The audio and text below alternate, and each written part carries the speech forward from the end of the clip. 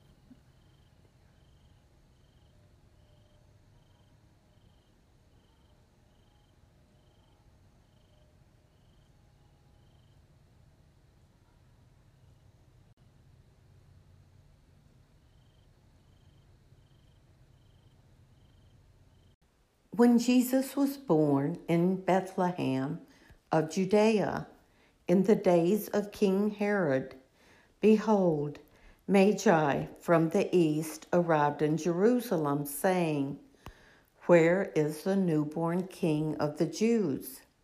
We saw his star at its rising, and have come to do him homage." When King Herod heard this, he was greatly troubled, and all Jerusalem with him. Assembling all the chief priests and the scribes of the people, he inquired of them where the Christ was to be born. They said to him, "In Bethlehem of Judea, for thus it has been written through the prophet, 'And you, Bethlehem, land of Judah, are by no means least among the rulers of Judah, since from you shall come a ruler who is to shepherd my people Israel.'" Then Herod called the Magi secretly and ascertained from them the time of the star's appearance. He sent them to Bethlehem and said, "Go and search diligently for the child. When you have found him, bring me word, that I too may go and do him homage." After their audience with the king, they set out, and behold, the star that they had seen at its rising preceded them, until it came and stopped over the place where the child was. They were overjoyed at seeing the star, and on entering the house, they saw the child with Mary, his mother. They prostrated themselves and did him homage. Then they opened their treasures and offered him gifts of gold, frankincense, and myrrh. And having been warned in a dream not to return to Herod, they departed for their country by another way.